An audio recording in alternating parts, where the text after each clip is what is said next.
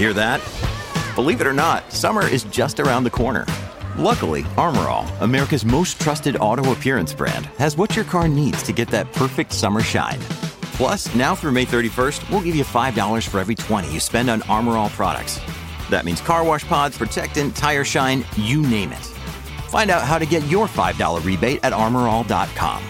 Armor All, less work, more clean. Terms apply.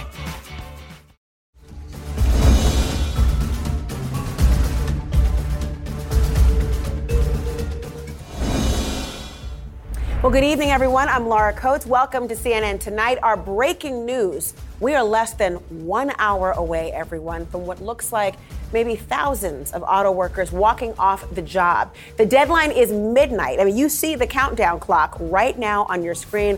Don't turn away. That's going to be very important because it could mean that production could actually grind to a halt at General Motors, at Ford, at Stellantis, the company that builds Jeep, Ram, Dodge, and Chrysler brands.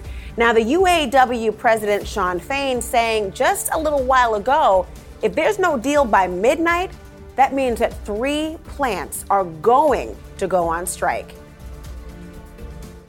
Tonight, we call on 3 units to stand up and go on strike at midnight if we do not reach a tentative agreement in the next 2 hours. We're calling on GM, Wentzville Assembly, Local 2250 in Region 4 to stand up and strike. We're calling on Stellantis, Toledo Assembly Complex, Local 12 in Region 2B to stand up and strike. And we're calling on Ford, Michigan Assembly Plant, Final Assembly and Paint only, Local 900 in Region 1A to stand up and strike. These 3 units are being called to stand up and walk out on strike at midnight tonight. That's 57 minutes away, everyone. We've got much more to come as that midnight deadline is quickly approaching us. Plus, for the first time now in American history, the Department of Justice has now filed charges against the son of a sitting president, an adult child, I will note, of course. But Hunter Biden is accused of lying when he bought a gun. Why? Well, they say he falsely swore that he was not addicted to illegal drugs, even though he was struggling with a crack cocaine addiction at the time. Now, there's the threat of a trial, upending, of course, his father's reelection campaign. And we have news on another trial that could upend, well, another presidential campaign. A Fulton County, Georgia judge has rejected DA Fani Willis's plan to try Donald Trump and all of his co-defendants together on October 23rd. That's like a month away, everyone. Now, there's no trial date set as we're sitting here today for the former president, but it's likely that Trump won't actually face a trial until, we're thinking maybe next year, which of course brings us right into the heat of the race for the White House. But I want to begin with the looming auto workers strike. This deadline is now less than an hour away. CNN's Vanessa Yurkevich is in Detroit as we speak at the UAW headquarters. What's happening? Laura, we are outside UAW headquarters here in Detroit, where just moments ago, UAW President Shawn Fain made the announcement about which 3 plants the UAW will be targeting in the first wave of their strike. Those 3 plants are a Stellantis plant in Toledo, Ohio, a Ford plant in Wayne, Michigan, and a GM plant in Missouri. That will represent about 12,700 members who will be walking out at midnight if the UAW cannot come to an agreement with the big 3 automakers in the next hour. Here is that announcement from Shawn Fain. We've been clear. Midnight on the evening of September 14th is a deadline. UAW family, that deadline is nearly here. Tonight, for the first time in our history, we will strike all 3 of the big 3 at once. And we are hearing from Ford right away that they received a counterproposal at 8 p.m. this evening from the UAW after waiting days for that counter. Ford saying that the UAW only came down slightly in their wage demands. Ford, of course, offered 20% in wage increases over 4 years. We know the union from the get-go has been asking for 40% in wage increases over 4 years. And Ford saying that the UAW made it clear that if they did not agree to the union's counter proposal this evening, they would head on strike. And we are expecting Shawn Fain, UAW president, to be in Wayne, Michigan at that Ford facility at midnight if this agreement does not come together in the next hour. Laura? Vanessa Yurkevich, thank you so much. I want to bring in a man who knows a lot about what is going on in these negotiating rooms. He's the former UAW president, Bob King. He joins us now. Bob, thank you for being here. I mean, you heard Shawn Fain say they're going to strike all of the big three all at once. This is historic. It could be extraordinarily significant. As you well know, this is a very big deal. Take me inside the negotiating room because you've certainly been there before. What's happening tonight? Well, hopefully the parties are really working hard to find an agreement that would be good enough to be ratified by the membership. And, it's frustrating because, in my view, the companies have played a lot of brinkmanship bargaining rather than good faith bargaining. They delayed and delayed and delayed giving their proposals to the UAW. They were minimalist proposals to begin with. And they would never, ever, ever get ratified by the membership. And that's the other thing that people have to realize. These are member demands. These aren't Shawn's demands. Shawn has visited every plant. He's been talking to the members. He's been doing Facebook Live. So he's reflecting the frustration and anger of the membership. And I hope the companies listen to him and give a far better offer than they put on the table so far.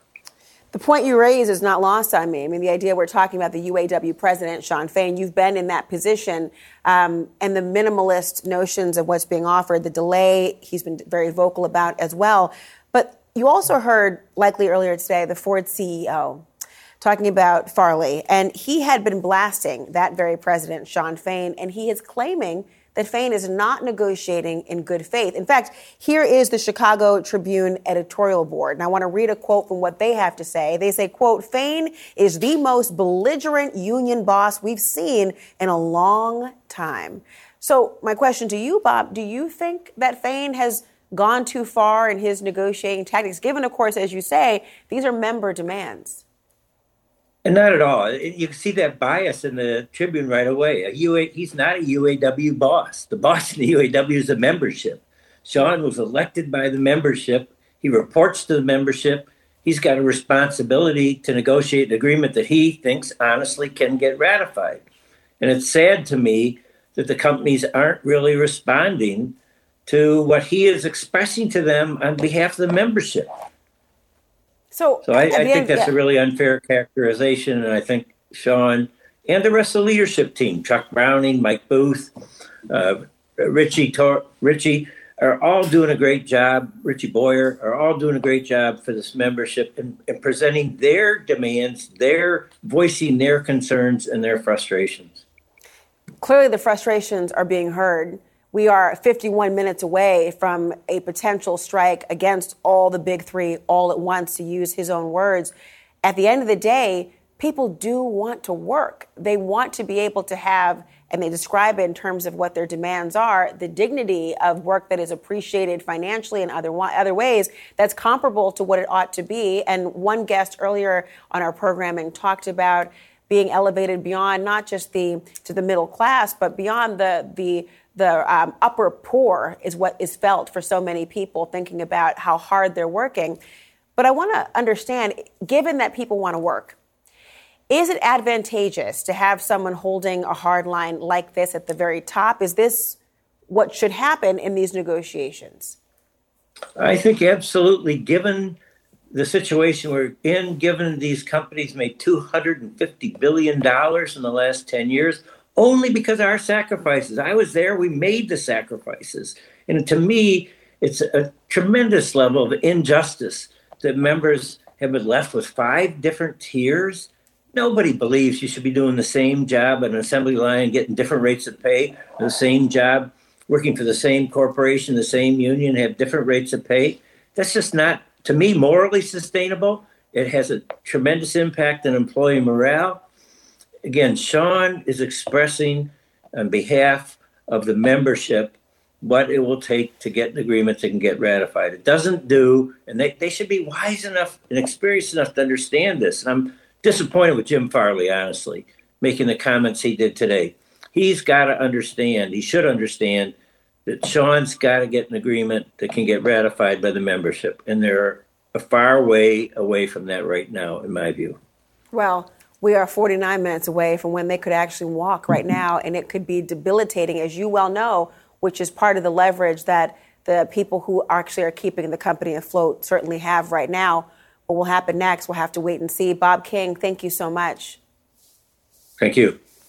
I want to bring in Stephen Dully, everyone. He's the Director of Labor Policy at Mackinac Center for Public Policy. Thank you for being here on what is really a significant moment in history. The idea, to quote the words of Sean Fain, going against all of the big three all at once. We haven't seen this before, even in a summer, frankly, where you've had strike after strike in a variety of different sectors, or even the threat to strike in some significant business sectors of our economy. Now, Stephen, you say that if the UAW gets what they're asking for, though, it's going to hurt them in the long run. Can you explain why you feel that way? Absolutely. And I think I'll offer a counterpoint to former President King, which is while the UAW has to have a contract that it can ratify, Stellantis, Ford, GM each need a contract that they can compete with. And the terms that are being proposed by the UAW, if accepted, would put all three of the big three at genuine risk of going out of business in the near future. Well, when you look at that, we did hear from Farley at one point talking about if you had that significant pay raise, although he was challenged, and rightfully so, about the pay raise that people in his own position are in leadership roles of these big three.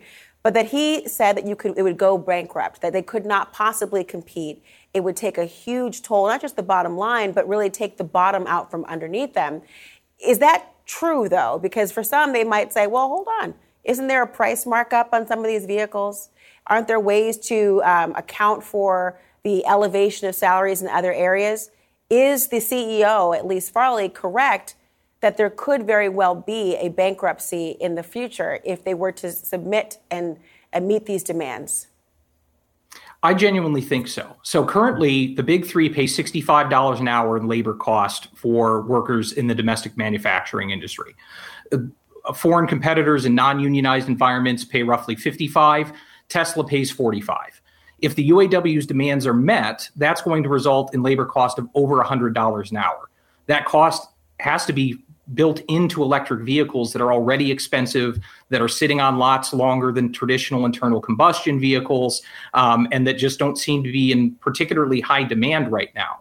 So when you look at that kind of market incentive there with demand and supply, I think you're in a scenario where unless EVs become significantly more profitable for the big three, increased labor cost and diminished sales could very rapidly eat into their very existence. Well, certainly the union must be aware of obviously electric vehicles and some of the issues in terms of how long they're on the lots, the market incentives, the way, in fact, the supply and the demand have to be met to have a fair market value of not only labor, but also the cost of goods in this economy. Do you think that the union is negotiating in good faith then? Well, I think they're trying to get the best deal for their membership that they can, and that's perfectly understandable. But when you look at the market and how EVs have gone so far in this transition, with the incentives, the mandates that various states are issuing, the money coming in from the federal government that's propping this industry up, despite all of that, Ford still lost $4.5 billion on its EV division this year, and that's in a year of record profits. Well, as we move away from those internal combustion vehicles and into a purely electric market, if that trend continues, that's a huge problem for the big three. Stephen Dully, thank you. And again, this is part of a targeted strike. And so this is even historic within the historic nature of what we're talking about right now. Countdown clock is on. What will they do? So good to talk to you, Stephen. Thank you so much. Thanks for having me. Look, we've got a lot more to come on the looming auto worker strike. This is so significant, everyone. The deadline is now less than an hour away. And one of the big questions everyone's asking now is, what would this do? What could this do to the U.S. economy?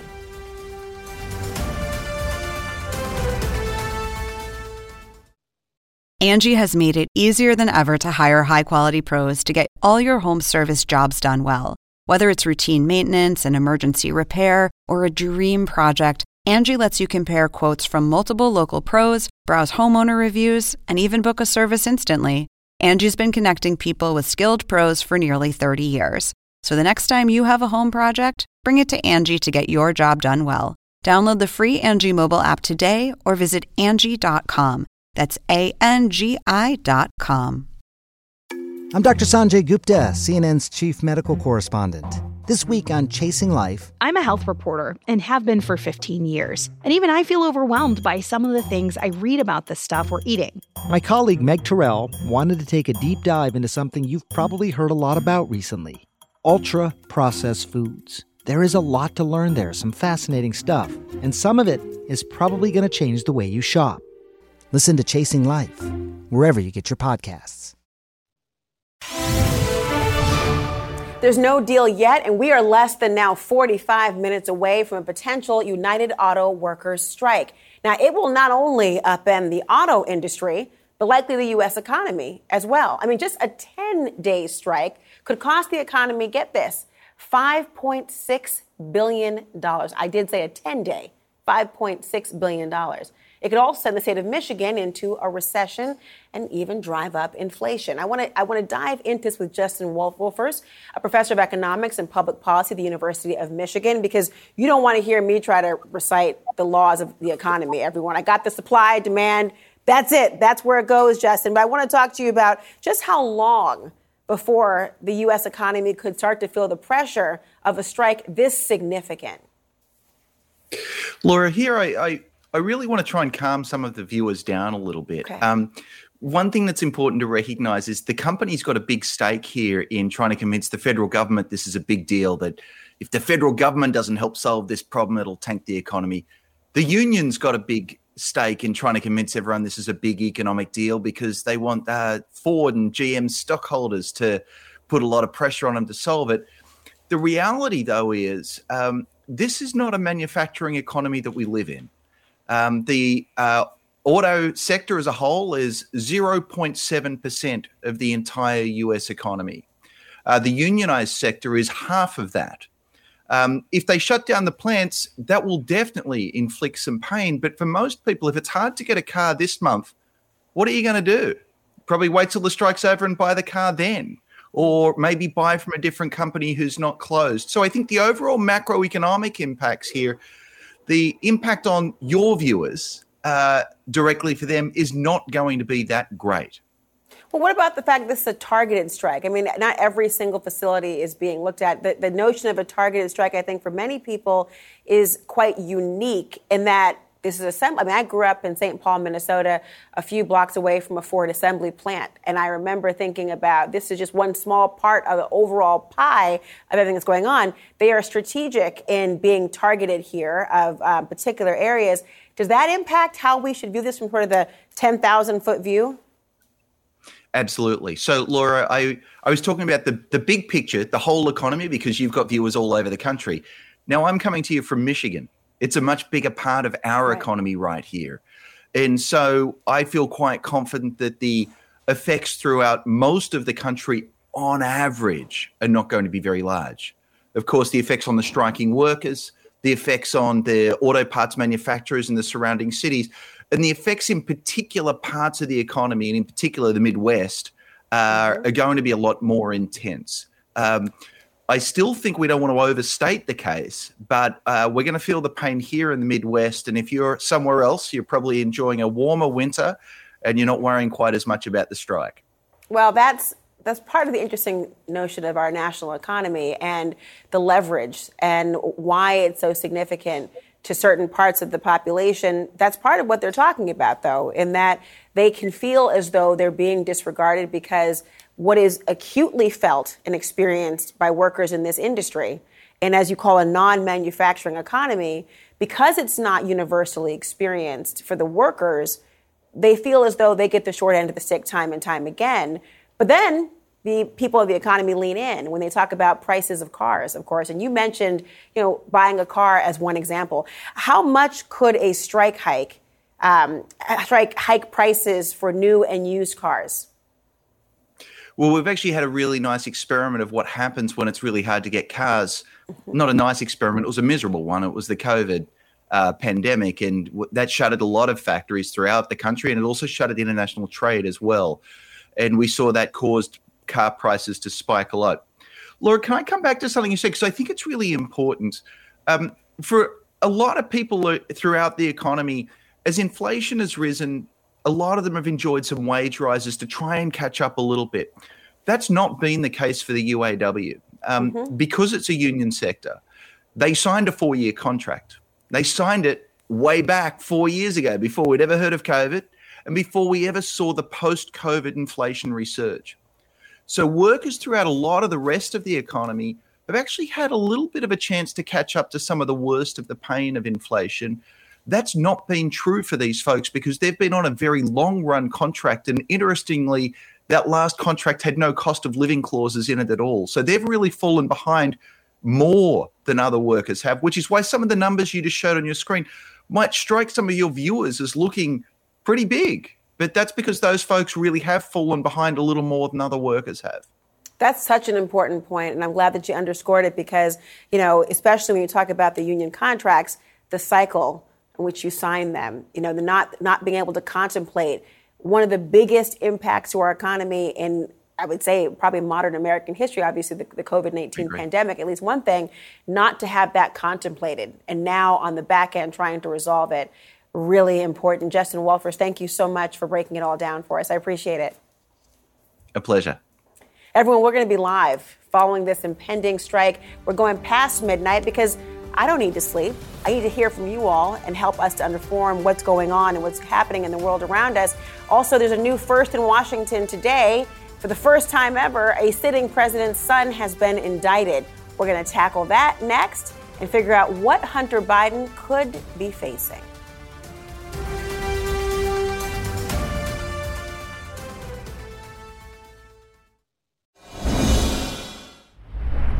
Here we are, back to unprecedented times, everyone, because for the first time, a son of a sitting president is now facing federal charges. Not hypothetical, actual indictments now.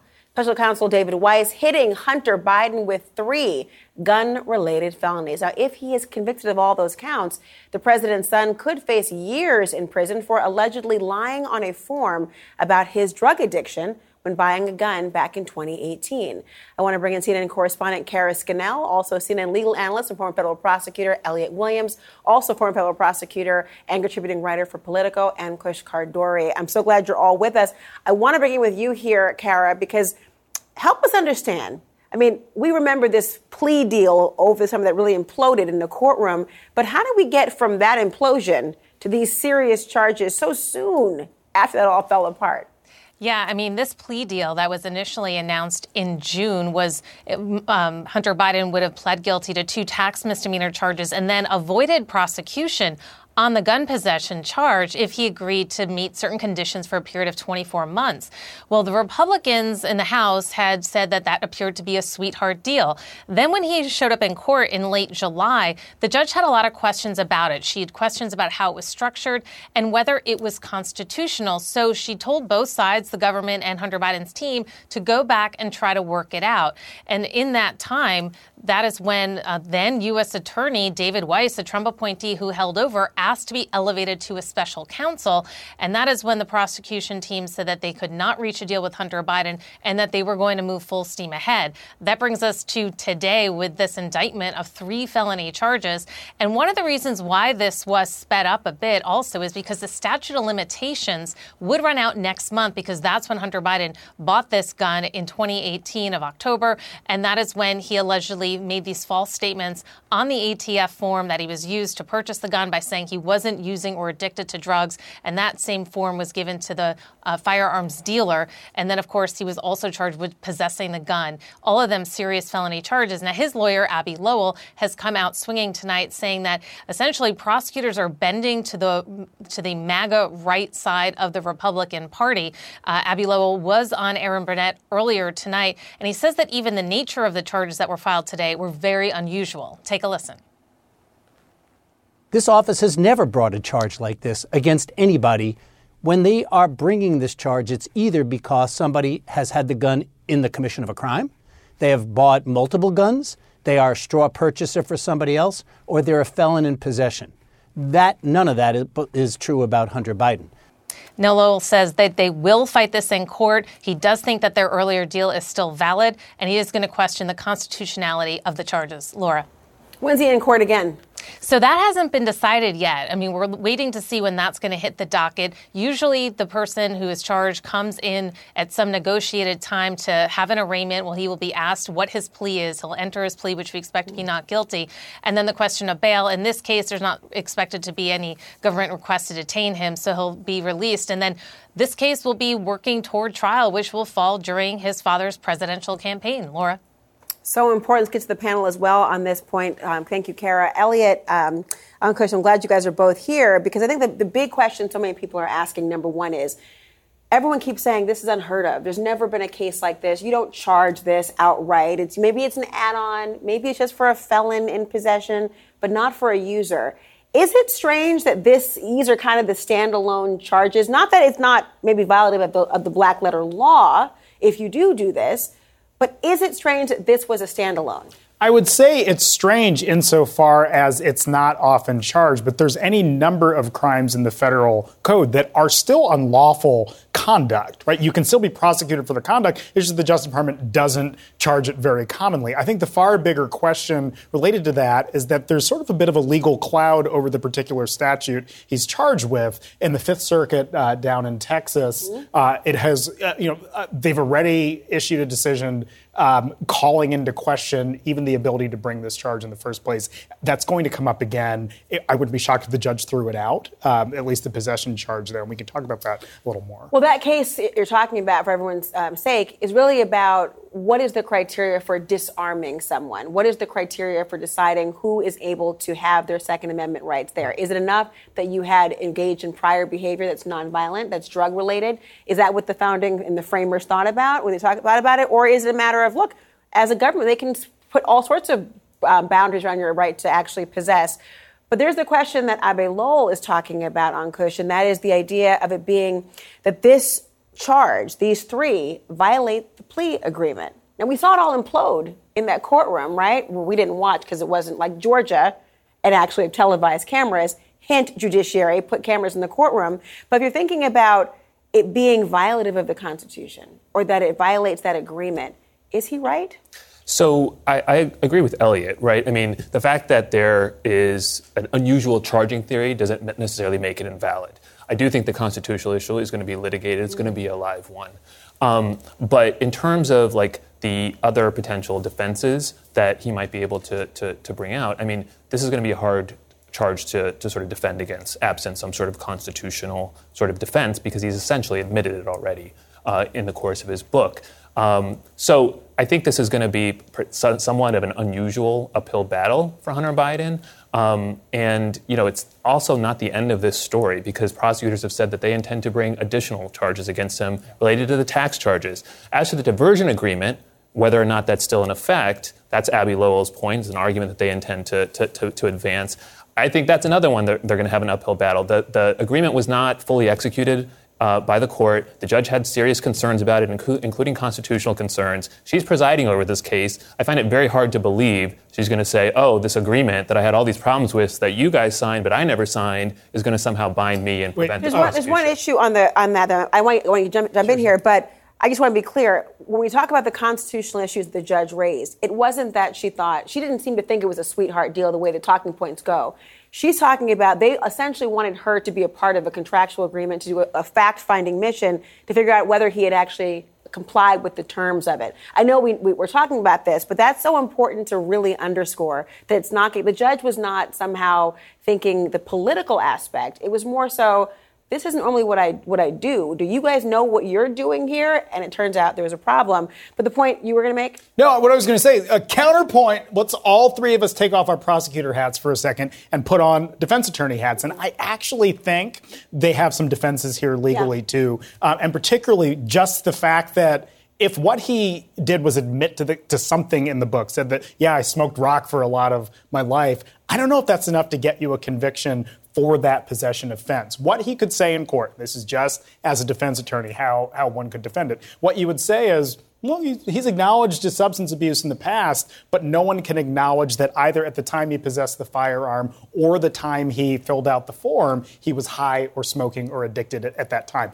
It's just how a defense attorney would plant a seed of doubt in a jury's head that I think you might, it's plausible. It's not outside the realm of possibility. But look, he said, I was addicted to drugs at some points in my life. So it's, Yeah, no, absolutely. I mean, sure, every criminal defense can be stood up on the basis of just fighting every element, right? The government has the burden of proof on every single element, including all of the elements in seemingly simple crimes. So you can try to sort of take a stab at any one of those elements, including as Elliot described them. But it'll be hard. I mean, cases like this are hard for people to defend against. A drug user being charged in this way, very unusual. Abby Lowell is right. But the more common fact pattern, like the straw purchaser case or the felon in possession case, these cases plead out all the time. There could be some strange bedfellows ahead in terms of the gun rights advocates and those who are talking about this very case. Ankush, Elliot, thank you so much. Stick around, though, everyone. Donald Trump is admitting that he thought about pardoning himself. Would it have worked? We'll talk about that next. And stick around because that countdown clock, you see, we're now minutes away from the United Auto Workers strike, and we'll be live on the air if, looks like maybe when, that strike happens.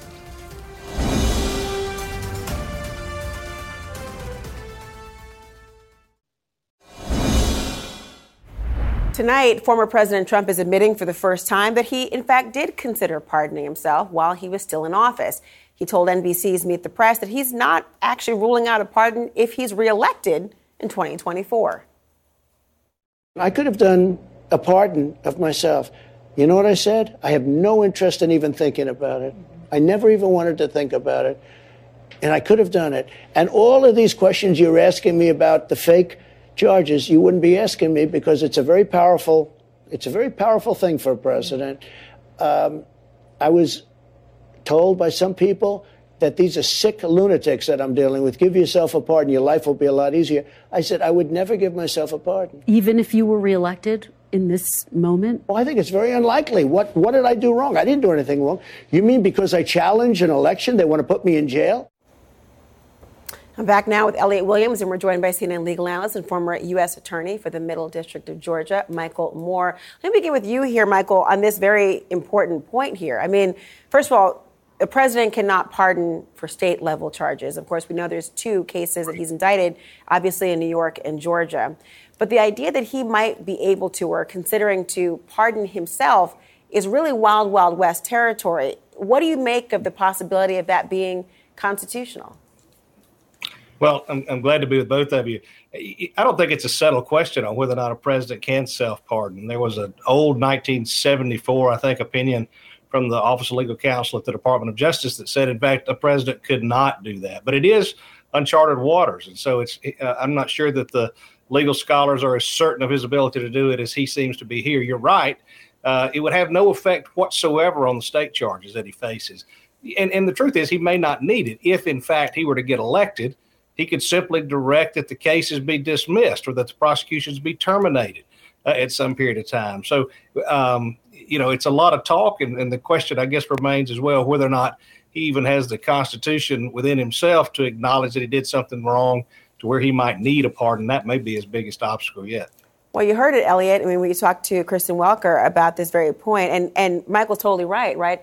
The idea that you would be able to have to consider pardoning yourself. If he wins the presidency, he says he will try to direct his DOJ a number of things, including trying to indict his political rivals, which is part of it. So let's focus on Georgia for a second, because what's one of the cases, if he is convicted, there is no pardon power available. Georgia tonight, they already have a case there, 18 defendants strong. They're going to have only 2 trials, October 23rd, only 2 defendants in one trial. What do you make of what the lawyers are thinking tonight, knowing they're going to have an advance notice on everything else? Right. Look, you get a window into the logistics of getting a case to trial, Laura. And it was never going to be the case that they were going to try all 19 people in 5 weeks. That would have been ludicrous. It would have been totally absurd. So I think all of the other 17 attorneys are watching how this plays out. How does the judge rule? What space does he give to the prosecutors to argue their case and so on? Those rulings are going to potentially have an impact on what happens, for the rest of the case. But this is sort of a mess brewing when you have this many defendants, that much law, that many witnesses. We're going to see a lot more confusion, I think, as this gets closer and closer. Put your defense cap on, Michael, as well, because, every great prosecutor has to contemplate, as Elliot has done as well, what the defense and what the other side is going to be thinking about, trying to have a bit of a chess move. You move this direction, I'll then do this. They have already expressed interest to talking to grand jurors. And the judge was open to that if they could vet the questions in advance. Think like a defense attorney right now as to what benefit those interviews and those questions could actually provide in your defense. Well, yeah, I do think, and from seeing the indictment that the names of the grand jurors are public, and so that's out there. The defense has really another benefit, and that is that they will likely get all the transcripts from the special grand jury proceeding, something that we don't see in Georgia very often because we don't use a special purpose grand jury. So they'll get reams of information if they get those transcripts, and they'll have testimony and sworn testimony that they can then rely on. If I were going to talk to the grand jury, the body that actually indicted the case, I might be interested in what particular pieces of information they found the most compelling. Remember, they saw only a slice, only a very little bit of the case. And, the presentation to this grand jury, the criminal grand jury, was small compared to the 8 months of testimony that went on before the special purpose grand jury. But you would still want to know, what pieces did you find compelling? Why did you find it compelling?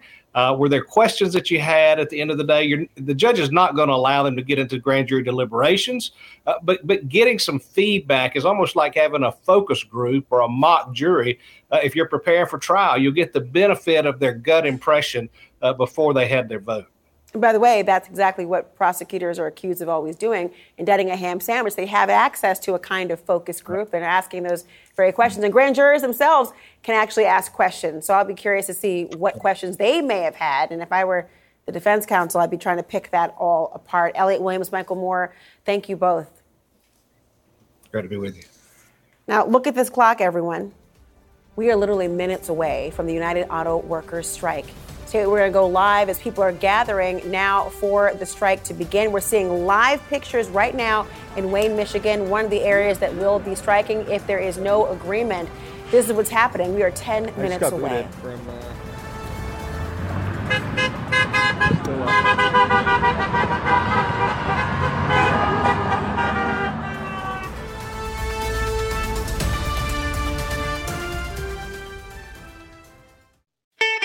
I'm Ina Garten. Welcome to Be My Guest, the podcast. One of the best gifts you can give friends is spending time together. But what's even better than that? Cooking with them. On Be My Guest, the podcast, new friends and old stop by my barn for some conversation and great cooking. We talk about food, life, and everything in between. Listen to Be My Guest, the podcast with me, Ina Garten, and join us wherever you get your podcasts.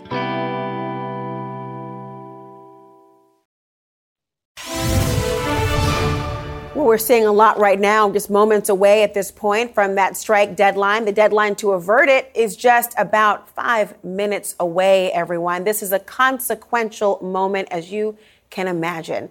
We already heard them talk about the idea of three, attacking all three all at once, the big three with this looming now strike. The significance cannot be overstated.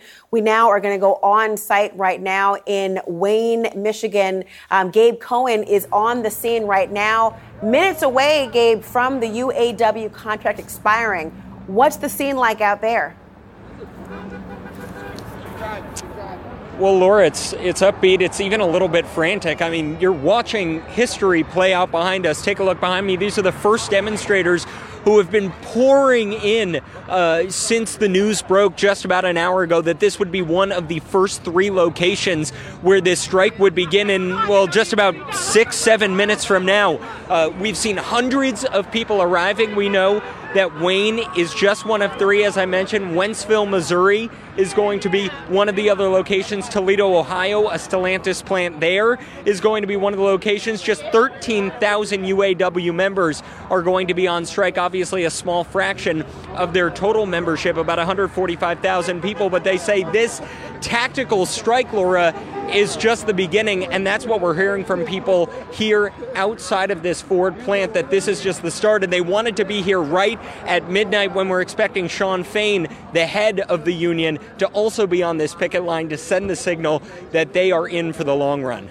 Laura? I mean, this is 4 minutes away, a significant moment. You see the signs that are behind you talking about what's to do next. Gabe Cohen, thank you so much. We're going to come right back to you after this short break with the strike about to begin. Everyone stay here for our live coverage.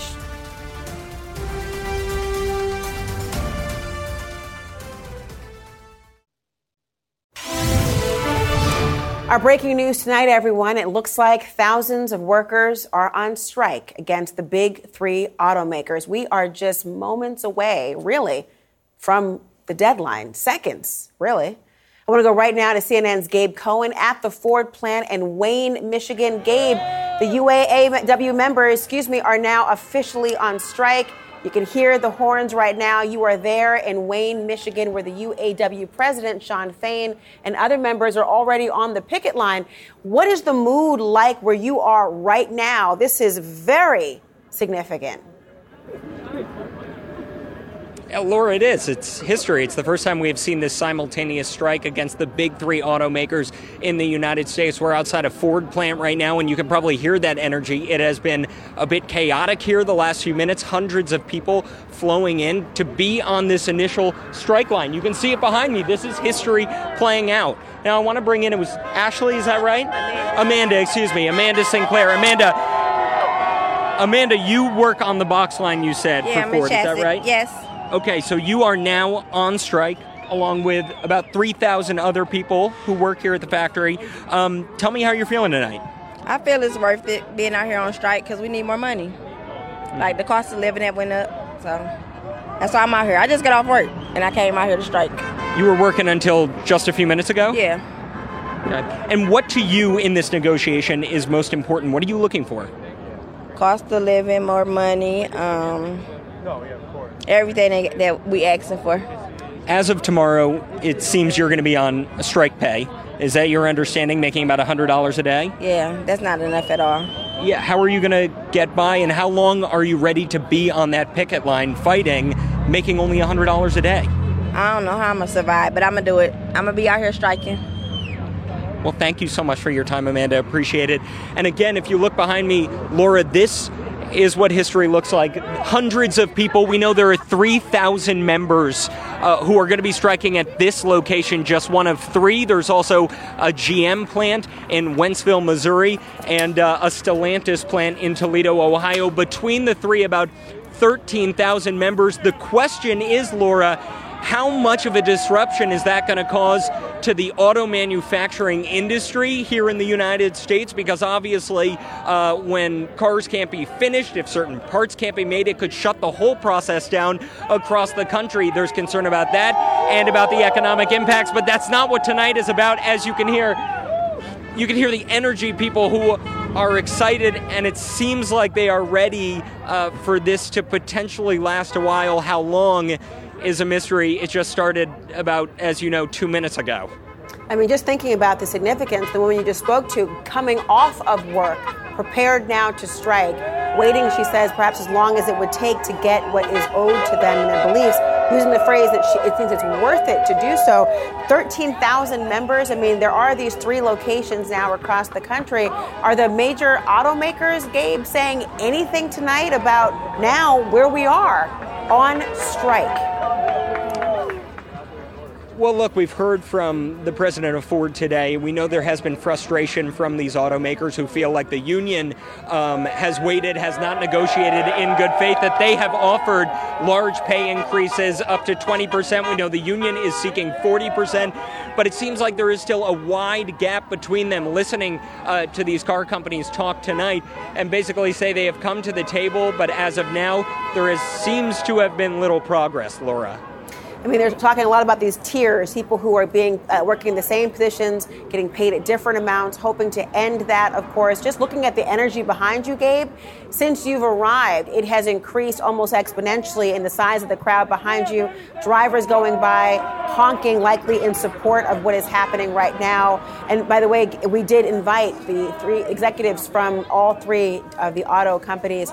They have declined to join us tonight. Gabe, we're going to keep checking back with you. Stay there and keep us informed about what's happening on the ground.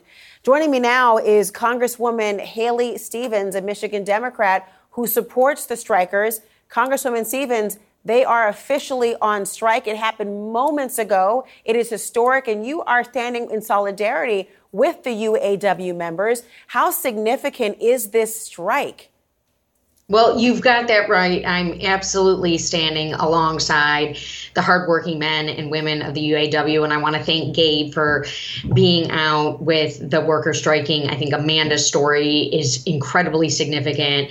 A woman who just got off her shift and who's now joined the picket line saying, I want a better deal. And the American people have to understand it's not easy to strike. It is nerve-wracking. A lot is put on the line.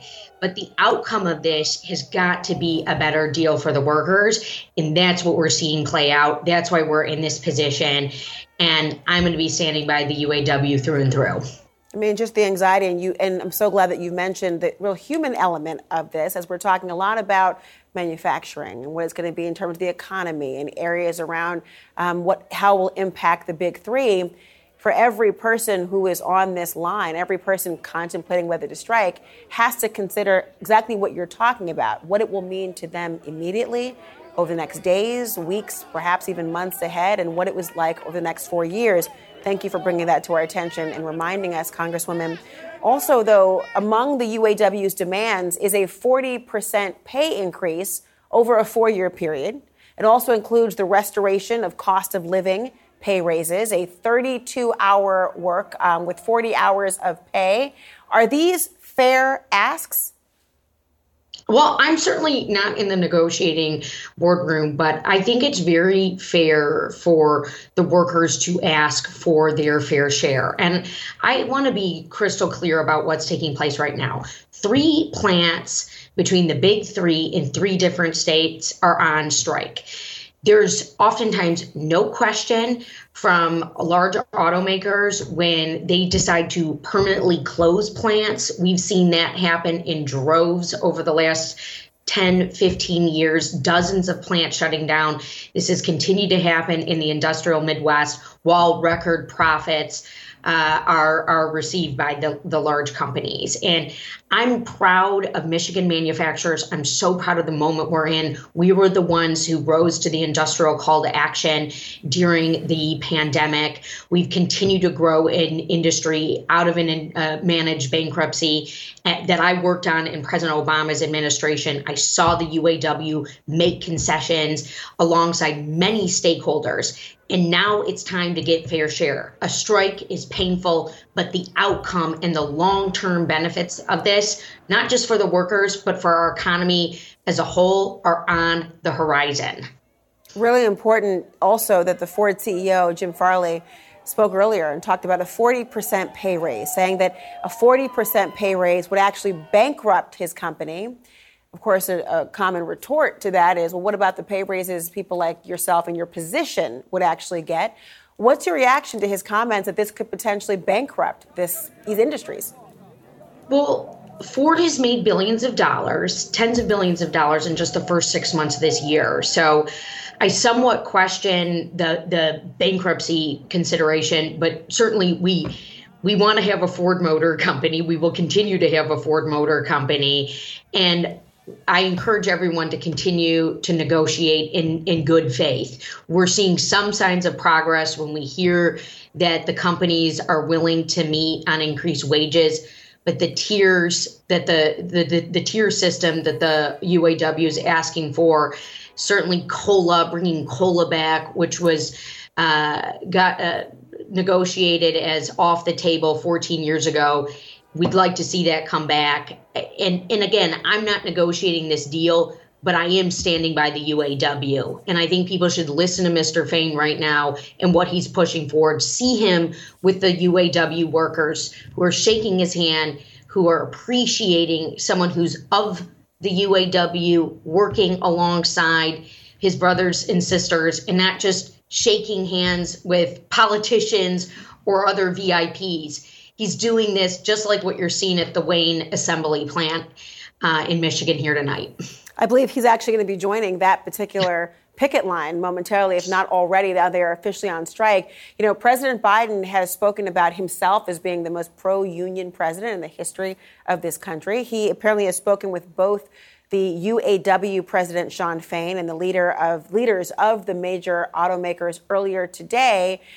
Many people are wondering when they think about the role of, obviously, a president in a negotiation of such significance, but how much realistically can he do to address this situation, Congresswoman?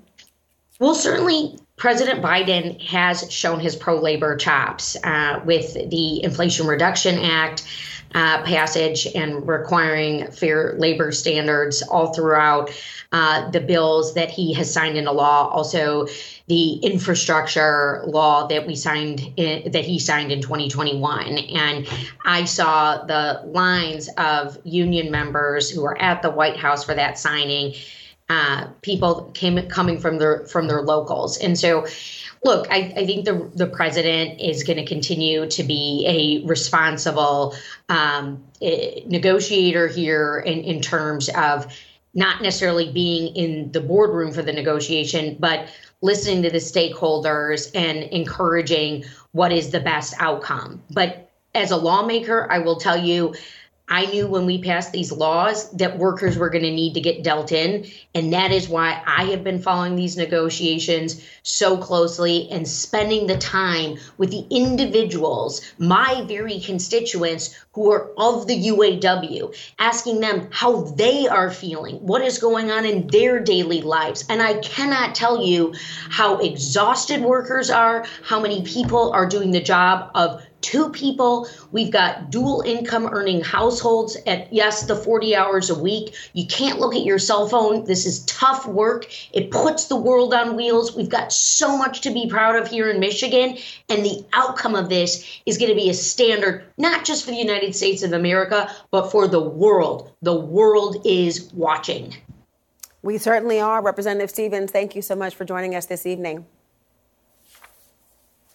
I want to bring in now Todd Dunn, everyone, president of the UAW Local 862 in Louisville, Kentucky. Todd, thank you for joining us this evening. You've been at the Union Hall all night. How are you guys feeling knowing that now the strike is here?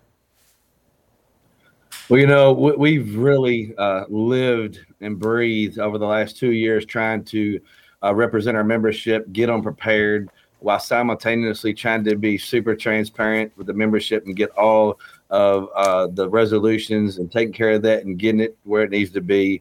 And we're not exhausted by any means. We're ready to go as far as it takes to get an agreement. We're mindful of the process. We're mindful of the families that it's affecting. There's a lot of uncertainties out there. But right now we are focusing, even with not being selected as a current target, we're focusing on trying to put together the best plan forward so we can continue to keep a perimeter around our members and our local. And I feel that we're there, but we're just going to have to continue to push forward. And Todd, just so people to understand, because you heard from the UAW president talking about the individual locations that are going to be striking. You are not at one of those facilities, but I do wonder, just to fully understand it, what does that mean for those areas that have not been targeted specifically to strike? Are you working at all? Is it about preparing to support? What does it look like for you and your team? Right. So in Louisville, over the Louisville Assembly Plant, right, where we employ over 3,000 UAW members, currently there, they actually shut down operations for the evening. Now they'll be returning tomorrow. They were trying to put together a preparation plan. Over at the Kentucky Truck Plant, it's a little bit different scenario. We've got almost 9,000 UAW members working. Of course, the Kentucky Truck Plant represents almost 54% of all the North American profits, right, for Ford Motor Company. So that engine, Ford Motor Company wants to keep turning as much as possible. So while we're trying to prepare our membership, we also want to still be a part of that contingency plan, if need be, that we can interact and engage and be ready to go on strike if necessary. Really important to think about, just the sheer scope of the number of workers at the different areas, the role that each individual is playing and contemplating.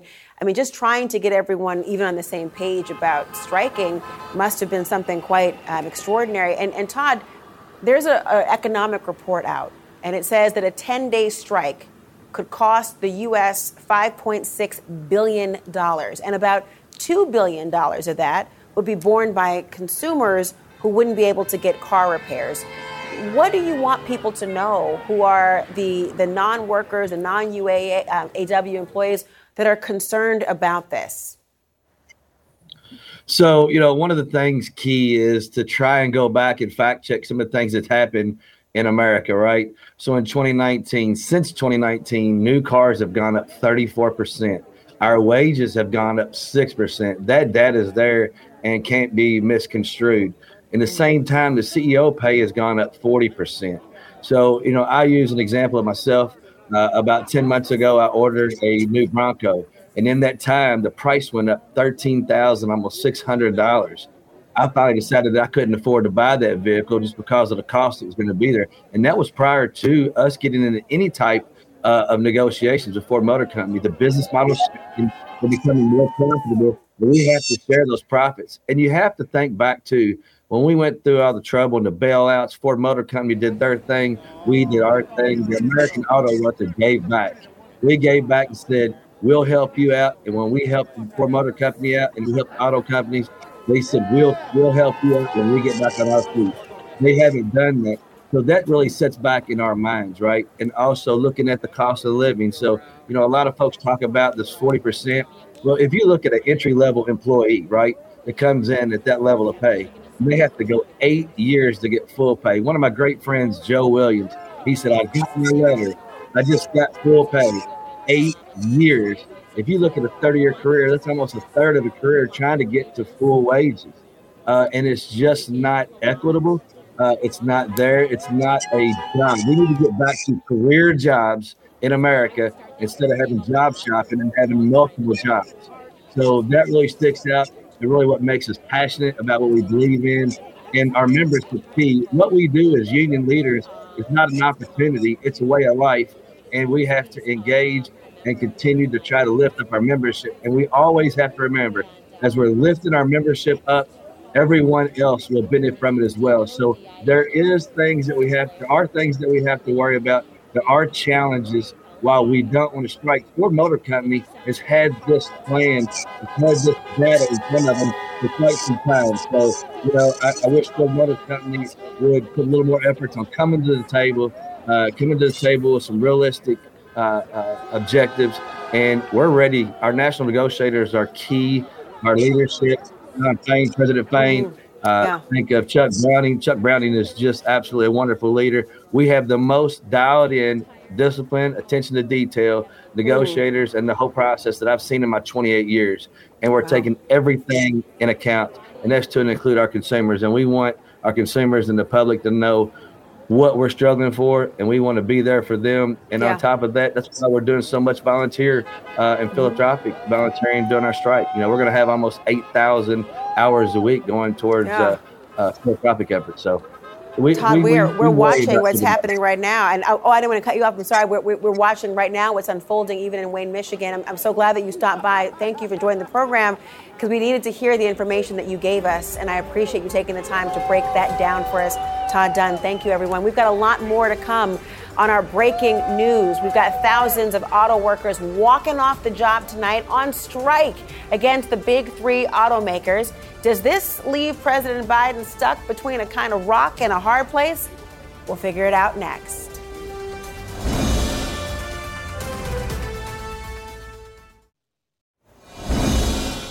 Let's check back in now with CNN correspondent Gabe Cohen. Gabe, you were on the picket lines on this historic night with the protesters. What's going on?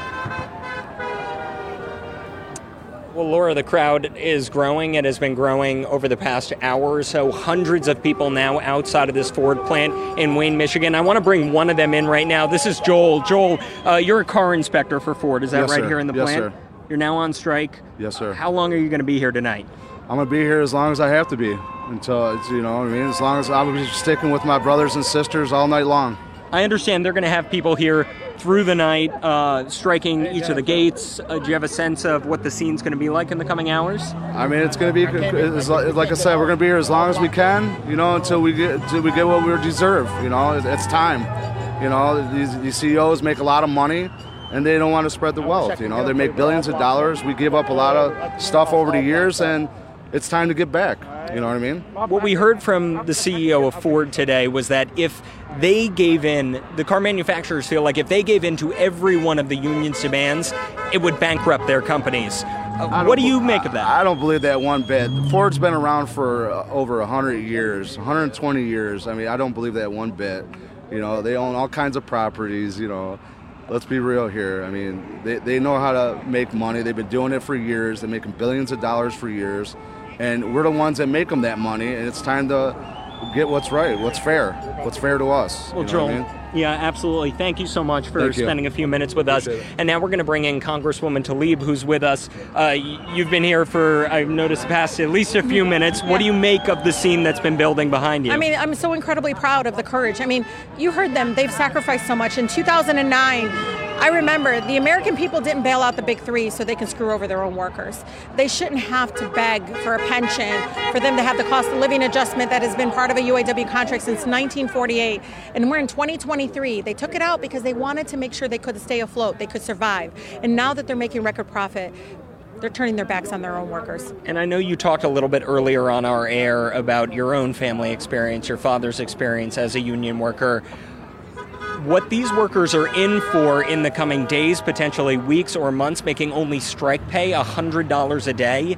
How long do you think this can last, and how much of a strain will this be on your constituents and your economy here in Michigan? I mean, look, the economy is not working for them now. They're really struggling every single day. Some of them have to work 7 days a week in these plants.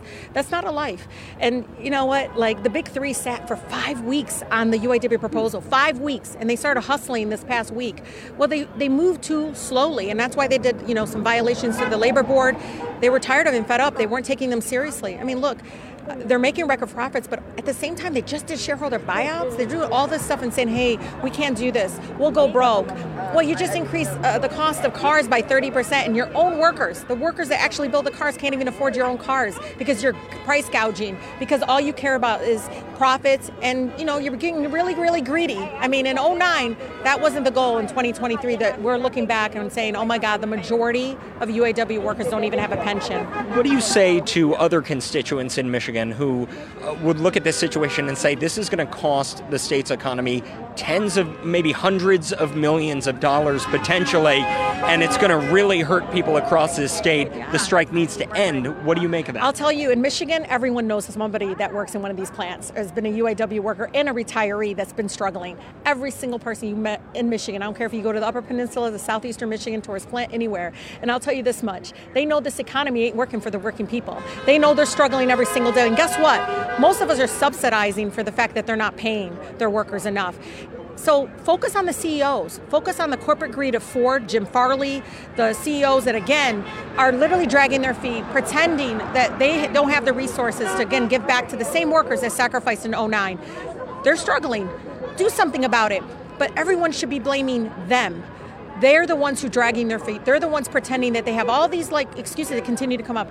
And it's really important for the American people to know this. We keep doing so much for them, but when it comes to us, they turn their backs on us. Well, thank you so much for your time tonight. Really appreciate it. Laura, I'm going to send it back to you. Gabe Cohen, fascinating to think what's happening right now, to see all the people behind you, to hear from members of Congress. We've got lots more to cover tonight on our breaking news.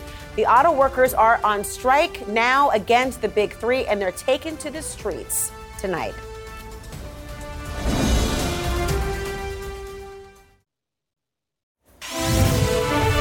It's official. They are officially on strike. We've got Gabe Cohen in Wayne, Michigan right now. You're hearing from Sean Fain, the UAW president. And they want to call us greedy. They got the whole thing backwards. What would you say to the CEOs of these auto companies that say the union has not been acting in good faith, that there were delays? What do you make of that?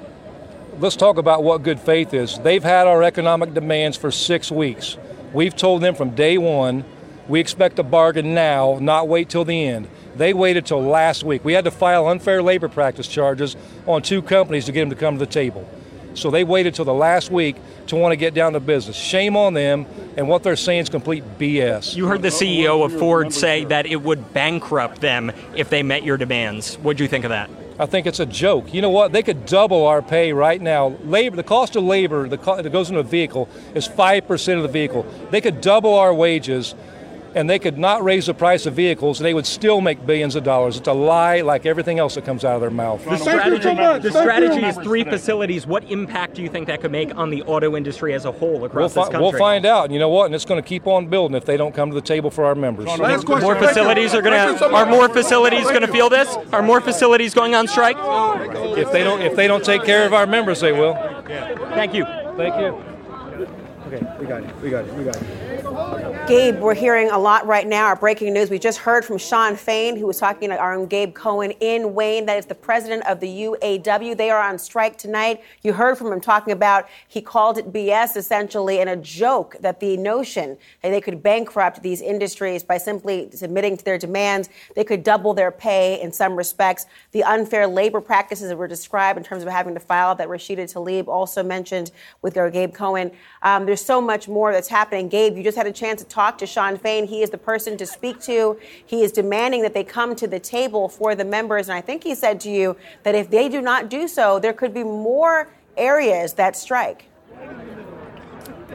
Yeah, and that's what we've been wondering. Look, we're talking about 145,000 UAW members across the country. Right now, as of midnight, about 13,000 are on strike, less than 10%. 3 facilities, one, this Ford plant here in Michigan, a GM plant in Missouri, and a Stellantis plant in Toledo, Ohio. The question has been, this tactical strike, Laura, what will the impact be? How much of a hit will the auto industry take if perhaps they can't get certain parts, or they can't finish cars, if they can't get them off the line?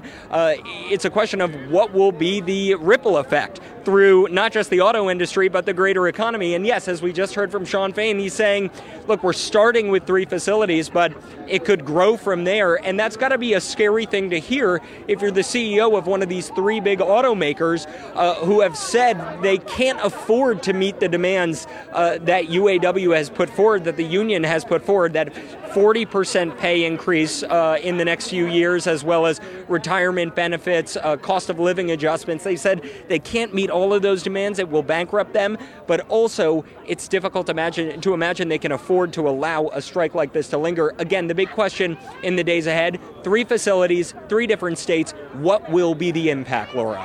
Well, on his words, we'll have to find out, won't we, on this very notion here. And again, we have reached out to the executives of these 3 major auto dealers and auto makers, and they have not taken the opportunity to come and join us here this evening.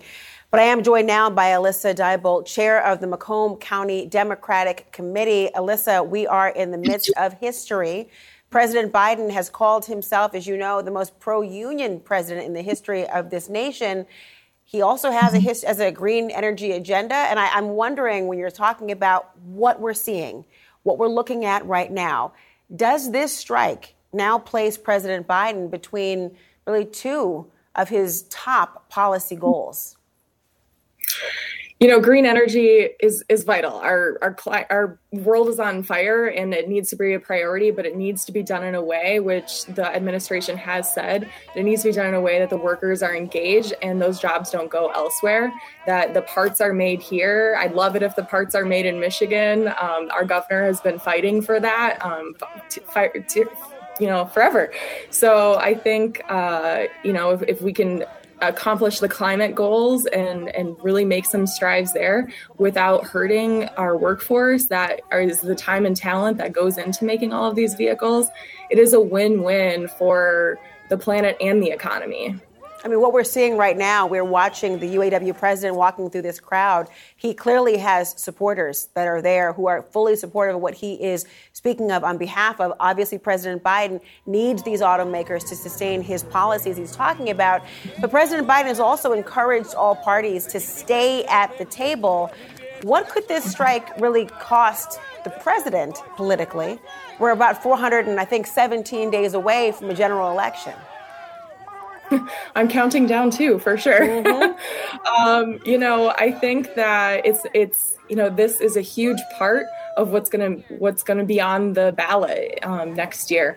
But there has been so much in President Biden's administration. I mean, I'm a millennial, and it's wild to me to think that President Biden is going to be the most progressive president of my lifetime. But here we are. I mean, that is a reality. And I think that the infrastructure plan, I mean, you're driving down freeways around the country and seeing signs that say this project was funded by this administration. That is monumental. So not only doing the work, but taking the credit, which I think, we've struggled with a little bit in the past. So I think if, everyone needs to stay at the table, absolutely. But the workers absolutely deserve to get fair pay and pay increases to face a 2023, 2024 cost of living. I mean, that's not what they're getting paid now. And it's clear that, the rising inflation, they need those cost of living increases. Alyssa Diebold, thank you so much for joining us. I want to remind people the current top base pay for UAW is $67,226. They're asking for $80,000 plus on this, and we're looking for 40%. They said a raise across 4 years. As you mentioned, the cost of living increase is restored. Traditional pension plans as part of it, retiree health coverage and care coverage, limits on part-time workers, and forced overtime as well. A lot to get to there. Thank you for joining us tonight. I want to bring in CNN political commentator Ashley Allison. Also, Charlie Dent is here with us, a former Republican congressman from Pennsylvania. Glad to have you both here. Let me begin with you, Ashley, because, look, there are two real constituencies at play here, and we can't overstate the significance of an historic strike like this, and a summer, by the way, of strikes or potential strikes. If you are President Biden looking at this politically through that lens, you've called yourself the most pro-union president in the history of America. You promoted green policy energy. You know that you need the auto workers and you need the auto companies. What do you do now? Well, he should continue to encourage both parties to stay at the negotiating table. But if I'm President Biden, I'm looking at who's on that picket line, and I'm looking at the diversity. These are young workers and older workers, people from all different races, people of different genders, and they're all standing up for what they believe is right, and that's a fair living wage. And so President Biden has to support the workers at this moment. Michigan is a battleground state, but so are so many other states that have strong union backgrounds, just like my home state of Ohio. And so these workers are not asking for drastic changes. They're asking for things that the average American respects and supports. And so if President Biden stands with the workers, as he has so many other times, I think it will fare well for him politically in the long run, because nobody wants the rich just to keep getting richer and the poor to keep on suffering. It's an important point. You think about the minimum wage debate more broadly as well happening. Charlie, I want to read for you, the president, frankly, is in a very precarious position. And based on what Ashley's talking about in particular, looking at who's on that picket line, is there a way, though, to reconcile what seems to be a conflicting agenda in some respects? I mean, there's going to have to be the political pivot in this realm. But what do you see as how he can resolve this conflict, the agenda in particular? Well, if I'm Joe Biden, I want to see this strike ended rather quickly, because let's face it, this economy, while it has been pretty resilient so far, it's still pretty fragile. And he's going to, the impacts, ripple effects of this strike could be pretty significant, not only to the industry, but to the broader economy, as Gabe had just stated. So this is a real problem. Also, much of the focus, you got to remember, too, the UAW is also quite unhappy with many provisions of the IRA right now, the Inflation Reduction Act and the green subsidies. So this industry, these traditional big three, are competing not just with each other, of course, but they're competing with all the transplants. The German, the other European car companies, the Asian companies, Japanese, Korean, many of which are not going to be on strike. So I think that this issue is difficult for Joe Biden because he's selling himself as pro-union. He's also selling Bidenomics. But this strike could have the effect of slowing down this economy at a time when many people are concerned. Wages have not been keeping up with price increases. Yes, inflation is moderated a bit, but it went up so much that people are struggling. Their real incomes have not been able to keep pace with the price increases. So if I'm Biden, I want this thing to end quickly. You look at that, the feeling and perception. I often say if perception is king, then feeling is queen, and how people think about how you feel about the economy, the data points and what it means to you. I mean, actually the UAW has declined to endorse Biden so far, but the UAW president, Shawn Fain, we just spoke to moments ago on this very airwaves, believes that it would actually be a disaster if Trump were president again. And so there's this idea of what now and the politics of it. At the same time, you've got politicians who are going to try to pick a side. They're going to try to use this information, this strike, to their advantage. What should happen? Well, Fain is right. It would be a disaster if Trump is president for many reasons, but mainly one reason is because he is a anti-union person. He does not believe the Republican Party traditionally is not a union backing party. I think the other thing is you have to pick a side, but they talk about the 40% increase that the CEOs have made and that they're just asking for the fair share. And then the big three say, well, we'll go bankrupt. Well, we would say the math ain't mathin' here, right? Because it seems like you continue to make more money, but the workers are not getting their fair share. Now, the challenge that Joe Biden will have on this campaign is to help connect the dots that this is not his fault. This is the CEO's fault. And I'm with you, the workers. Whether you're an auto worker, whether you're a caregiver, whether you're a grocery store worker, if you're in a union, I'm with you. And inflation is high. I'm working to keep it down, but I'm also working with and standing with you to make sure your wages go up. And that's a winning argument. Charlie, I'll give you the last word. Well, look, I was around when this industry had to be bailed out, GM and then Chrysler, not Ford. And I come from steel country. Our industry was never bailed out. And this is, and I think the UAW has to be concerned about the broader public perception that if this industry gets in trouble again, and I don't know what's going to happen with Ford when they're talking bankruptcy, but are they going to come back to the taxpayers to make this right? So I think really it's in everybody's interest to resolve this situation as quickly as possible. For the benefit of the broader American economy. I understand they want the workers want more money. Everybody wants more money. But we are dealing in a difficult economy. Despite what many are saying about how rosy it is, there are storm clouds on the horizon. And this strike could make things worse. So it needs to be resolved fast. Well, we're 43 minutes in, but history is happening right now. Ashley Allison, Charlie Dent, thank you both so much. Going to go to a quick break. We're going to come back, though, with more of our breaking news coverage. The strike is here. United Auto Workers on strike against the big three automakers, GM, Ford, and Stellantis, all at once.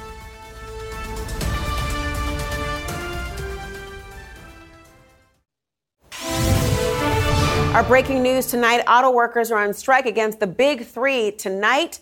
Here to discuss, CNN senior political analyst Ron Brownstein. Also, he's the senior editor for The Atlantic. Also with us tonight is CNN political analyst Scott Jennings, who was also a special assistant to President George W. Bush. Gentlemen, this is quite a time we live in. It was noted as the summer of strikes for a while and also the aversion of some strikes. And now we have such a moment of significance. Let me begin with you here, Ron, because you have got now, we're seeing history being made, the three automakers, the strike of the UAW, a president who calls himself the most labor or the pro-labor and pro-union president of all times. What is your impression tonight? Yeah, look, there's the issues about the short-term impact on the economy, but this really, I think, is bringing to a boil the fundamental long-term tension in Joe Biden's clean energy agenda. You know, the trio of bills that he passed in his first 2 years is in fact generating an enormous investment boom, over $140 billion in investment from private companies in clean energy vehicles alone just since he took office. But Laura, most of that money is going into red states whose political representatives oppose the programs that are generating the investment, and which are also right-to-work states where it is hard for unions to organize. That is the backdrop for this strike.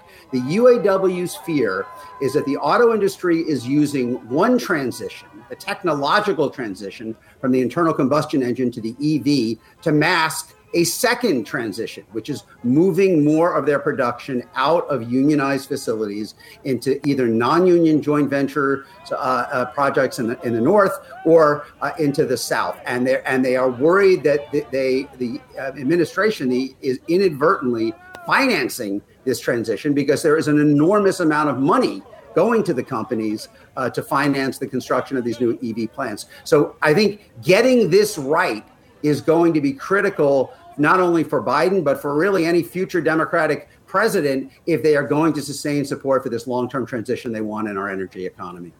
One could say also Republicans have to get this right. For, the political cynics out there can say there might be a moment to seize and capitalize on here based on what you're talking about. Scott, how do you see it? Well, a couple of things. Number one, I agree with Ron. This tension between the transition to electric vehicles versus traditional automobiles, I think, is culturally significant, economically significant, and I agree with him on the backdrop. I also think that there's something to be said just about the current economic conditions in the country. I mean, we're living through massive inflation during Joe Biden. These workers know that. They're asking for big raises, over 40%, and they want to be paid 5 days a week for working 4. I think a lot of it has to do with, frankly, the inflationary pressures that are on top of the shoulders of average, everyday working people, which these UAW people are. So if you're looking for the political implications of it, obviously the Republicans are pounding Joe Biden over inflation, and the inflation polling on this shows it's the single biggest drag on his economic approval, is the view that he just has caused or not, at least not done enough to control inflation. So we'll see how long this strike goes on. But I largely agree with Ron. This is a fraught moment for Joe Biden. He's already pretty soft in terms of his own job approval. I think his campaign right now is suffering some internal strife from his own party, and you throw this on top of it, which could cause a further softening in the economy. It's a troubling moment for him and his political future. And the areas of, go ahead, Ron, quick. Go ahead. I was going to say, their tone has notably shifted in the administration. This spring, the Energy Secretary, Jennifer Granholm, who was formerly the Michigan governor, went out to Silicon Valley and said the administration was, quote, agnostic about where the companies were investing and creating these new jobs and these new clean energy plants. Well, a few weeks ago, the Energy Department put down $15 billion between the infrastructure bill and the Inflation Reduction Act to encourage the companies not to open new plants that might be joint ventures and non-unionized or in right-to-work states, but to retool their existing unionized plants to build the key components of the EVs, particularly the batteries. So Sean Fain's message to Biden, I think, has gotten through that the administration needs to be aware of kind of the larger implications of what this EV transition might mean. But you have Trump out there also, who is relentlessly attacking all elements of what Biden is doing to try to promote the transition from the internal combustion engine to EV, and specifically saying it will destroy the auto industry in Michigan, which is the single employer of auto workers in the country. Ron Brownstein, Scott Jennings, something tells me the administration might have a lot to say tomorrow, and certainly those who are vying for the RNC nomination as well. Gentlemen, thank you so much. Our breaking news tonight, the United Auto Workers are on strike against the big 3 automakers. Welcome to history.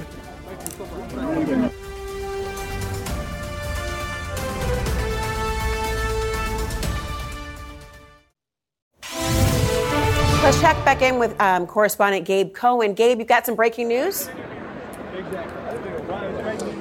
Yeah, Laura, that's right. I just grabbed Sean Fain, the head of the Auto Workers Union, in this crowd, which you can see has grown quite a bit. And he confirmed to me that there will be no bargaining between the union and the automakers today. All day Friday. They're not likely going to come back to the table until Saturday. He tells me the focus for Friday is going to be on this, on the members, the 13,000 across the country, across 3 states that are going to be striking.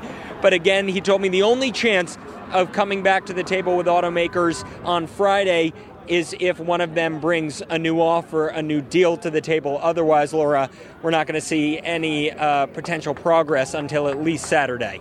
Well, this will be the beginning, it seems, of this very important moment and story.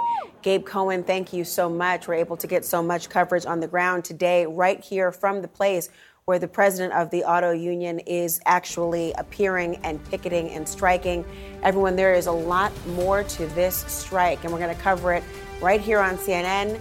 But thank you for watching tonight. Our coverage does continue.